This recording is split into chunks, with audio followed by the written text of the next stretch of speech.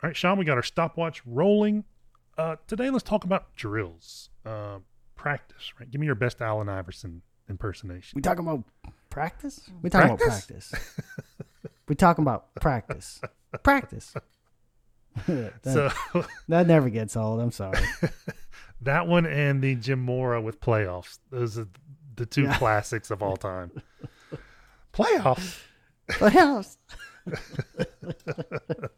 All right. So, let's talk about practice because we want to talk about drills. And typically, the rules of golf frown on doing drills in the course of play. So, we want to do drills in practice. And let's just first talk about, like, what's your philosophy on drills? Do they help? There's some drills you don't like. Like, what's your kind of general philosophy on drills? I use them as needed. Like, I don't think every person gets a drill in a lesson. Like, I've given thousands and thousands and thousands of lessons. I like them, especially if they drive home a certain feel that they're not able to get otherwise. You're just trying to create a feel where the light bulb moment goes on for the player. And I don't tend to like the ones that force someone into a position that I want them to have to do the work. And I think that's what the motor learning research says, that the golfer needs to do the work for the learning to happen. Like things that kind of brace you off or training aids that brace you a certain way where you can't move, not crazy about. But I use drills all the time. But again, depends on the player and what they're working on. But there are a few that I use a lot because they're just fundamental to athletic movement. Yeah, I think, drills can be anything too. Like, literally just doing it anything. right is a drill. Going slow and doing it right. We say it all the time, right? Yeah, it could be sitting at your desk, just gripping your pencil different to work on your golf grip. That's a drill. It doesn't have to be, this grandiose set of events to make happen. I think drills are extremely valuable. If, we both played other sports. I remember for 3 hours practices in basketball. The first 2 hours were drills. Layup drills. Cones, dribbling through cones. Huh? It was a little more advanced than layup drills eventually. But yeah, you're honing whatever skill you're at. You're doing drills to improve your skill, right? Certainly starting out, it was layup drills. And then it was, passing drills, a lot of dribbling drills, a lot of offensive drills, defensive drills, which I always managed to be sick at. Yeah. But yeah, drills are essential, I think, to learning. Now, how you do the drills, when you do the drills is the name of the game. And, there are a lot of ways. In general, I think golfers do things way too fast. Way too fast. I think one good drill is doing things correctly in slow motion. Like, do the form correctly. I wish I can remember who I heard this from, but the best drill is to do it right. I say it all the time in lessons now. I forget who we got that from. That was a good one. If it was you, please let us know because we'll give you credit. But it's a brilliant concept. We were watching like the guy give a live lesson, I think, on YouTube or something. Yeah, it was the guy's something. Like, I need a drill, and he's like, the best drill is just to do it right, man. Do it right. Do it slow until you can do it right, and then speed it up. And it's like every other thing you do in life, that's what you do. But for some reason, get a golf club in your hands, and I'll give the student one thing to do. It's like, okay, I need you to feel the right arm wider at the top, whatever it is. And they just hit the ball at full speed. Say, was that it? I was like, no, it's not it. You got to go slow. It's not just going to happen on the first swing just because you think about it. It doesn't work like that. Golf's one of those things. Like the golf swing's a second or just under a second. If you have no idea what you're doing, it's easier to go faster and get that 1 second over with and make some sort of a contact than it is to painstakingly make that 1 second turn into 5 seconds and expose all of those poor movements, because then they kind of fall apart. Then actually making contact becomes really difficult if you slow down a chain of bad events. Yeah, you got that full speed where they can kind of make all the compensations. They've timed it up over 10 years of beating thousands of balls the wrong way. And you slow them down, they might miss the ball. Like they just 100%. I've seen it all the time. That's why one of my litmus tests in a lesson is to make someone make a full swing and hit the ball 30 yards. It's like impossible for them to do. And once they figure out where the swing needs to be and how the timing is there, and they sync up the pressure in the feet and the pivot and the arms, then they can do it no problem. But at first, they literally cannot make a full swing and hit it 30 yards. If I gave them $10,000, I couldn't do it. They're going to hit it 100 yards. Back in my old studio, I had a kind of a standing desk that was in front of the, had a little, a wireless keyboard that was on the standing desk, and it was in front of the big monitor there. So I would place once you can see what the lesson needed to be and where the lesson was going, I would put $100 bill. Used to keep one in my wallet just for this. $100 bill on the table there and say, if you can take off 8 miles an hour of club head speed, I want you to go half your speed, but if you can just take off 8 miles an hour of your normal club head speed, you can have that $100. Impossible. The very next ball was usually 2 miles an hour faster. Whoa. They just have no concept of how to do it. Yeah, it's so such a good skill to have, too. Yeah. You're exactly right. So when you're doing drills, when you're doing golf drills, especially because no one's ever felt impact. Think about that. Too fast. It happens too fast. You feel it way after it's gone. So no one's ever felt impact live. And you're not going to feel these subtle changes in this less than a second move if you're going full speed or normal speed. You've got to really slow down and make these changes.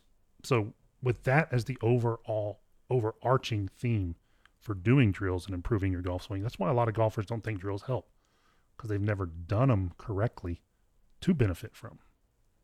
But if you're going to invest in the time to do drills, let's talk about some of our favorite drills. What do you like? What's helping your students right now? Yeah, I gave a lesson today. Land? So I had a lesson today. Came from out of town. He was a teaching professional at a golf club in Oklahoma. And we're tending to get a lot more of these guys just because they're seeing us on YouTube and all of our stuff we're putting out there. So we're getting a lot of teachers coming in to have me help them with their swings. And it is a common lesson. He said he learned golf by using positions, and kind of a lot of mirror work, like watching himself and pausing. And he learned the top of the backswing just like I did, where I thought the majority of my weight should be on my right foot. So we had this discussion, and he got in there and hit a ball, and he had the classic backswing, everything to the right, downswing, everything to the left. He had a backswing and a downswing, but he had no middle. He didn't have the recentering and start kind of pressure getting left early. He had none of that in the swing, and he literally could not get it, could not feel how to do it until I gave him a drill. So first thing I gave him was the shuffle drill, which is probably one of our favorites. And then I molded it into something else. But the shuffle drill was the one that made the light bulb go off.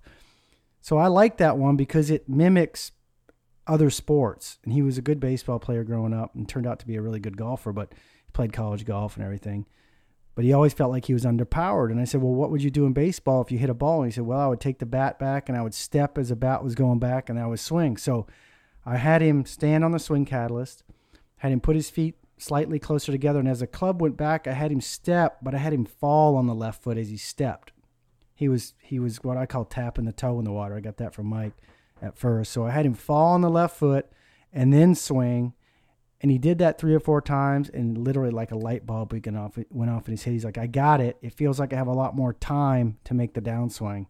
And for me, that's one of my favorite drills just because it gets people out of that non-athletic movement that they're making with their swing, and it instantly gives them a boost. He got 5 miles an hour and literally in 5 minutes. It's such a good drill. And we've, a step drill, and we'll just call them a step drill, has been around forever. I've taught probably every version that I've ever seen or have heard of being taught. And we've tested them all with the force plates, and we've adjusted how we do it. We call it a shuffle drill. We've adjusted it because it produces the best ground reaction forces in the golfers that we've seen. Anywhere from PGA Tour players do it. You can see Ricky Fowler was doing it earlier this year on the range, and I forget what tournament it was. And he's working with John Tilley, a really good instructor here in Georgia, because it has such good benefits. And it's not. Explain to him what you mean when you said dipping your toe in the water. because it's Yeah. not a like balance yourself on your back foot, then forward type big step. Yeah, and I'm going to try to explain this, but we've got lots of good videos on our YouTube channel. I would go over there and check out so you can see it. But basically what I mean is, let's say you start with your feet shoulder width or just inside shoulder width, and you start swinging the club back to the top, and you're about 3/4 into the backswing.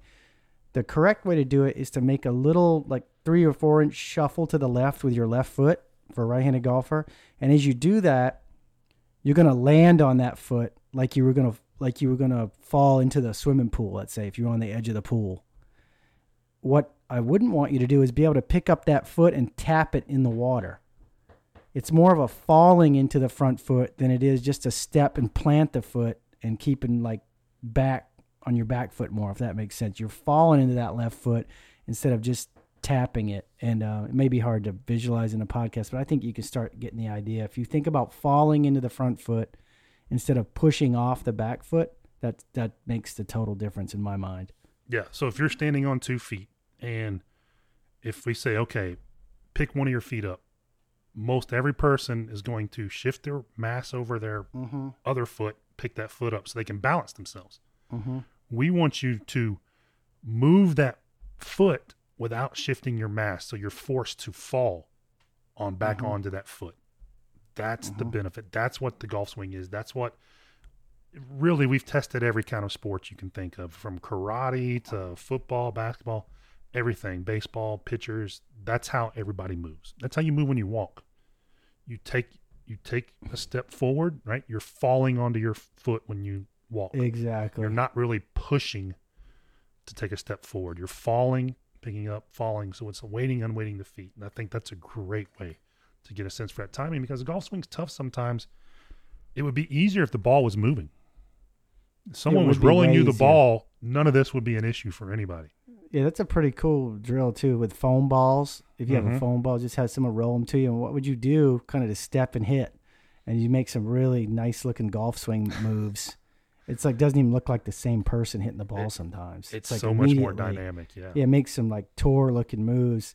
And back to this guy today, I mean, he was struggling with a lack of rotation too on the backswing and kind of lifting his arms. I mean, this fixed 3 or 4 things in his swing just from better concepts about how to add motion to his swing. And that's why we decided to start this whole company in the first place. We felt like that golf had become almost like positional and not using dynamics and athletic movement to make the swing. People were trying to reverse engineer where the club goes just by placing it instead of moving in a certain way that created those positions. And that, to me, that's what it's all about.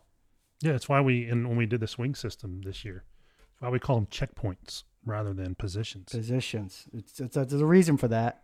Yeah. You know, you make the swing and you go back and check it. You don't just place the club in a position. So one of my favorite drills recently, and it's funny. I think golf.com did an article on it recently. Yes, it's the swimmy. And we've been doing that one for a while, and actually you can go on Amazon and find adult swimmies, and that's you saw a lot of those in the article.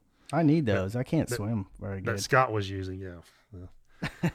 You only grew up on an island. You shouldn't be able to swim. I don't know what the problem is. But you get these adult swimmies and you just roll them up your right arm if you're a right-handed golfer and put it just above or below the elbow. If you like it on the forearm or bicep, doesn't matter. And what it's essentially going to do is, if you overbend that right arm in the backswing and you lose that width in your swing, you're going to feel like you're squeezing that floaty, floaty, whatever you want to call them. And so I have golfers put that on, and I want them to feel like they never touch it with their forearm. And it's a completely different feeling for these guys when they do that. It's such a good drill. I mean, it's a classic. Ledbetter used to use it with Nick Price years ago. Yeah. And then he created a swing training aid out of it called the Right Angle, and that thing is one of the better training aids too. It's really good. Just got one of those in my car. Yeah, it's so good. That right arm angle, and we're running out of time. We might revisit this topic another time because I love this drill. But that right arm angle, keeping it from bending over 90 is a great way to not only increase your backswing turn, you get more width, the club shallow is easier coming out of the top. You get like 5 benefits out of this one thing. But for golfers, a lot of times, it goes back to kind of what we were talking about in an earlier podcast. If you can just give them something to feel, and change what they do in space, right? Not something that forces them. So you hit the nail on the head with training aids. We don't want a training aid that forces you to shallow the club, that forces you to bend your right arm a certain way, because you're not really learning.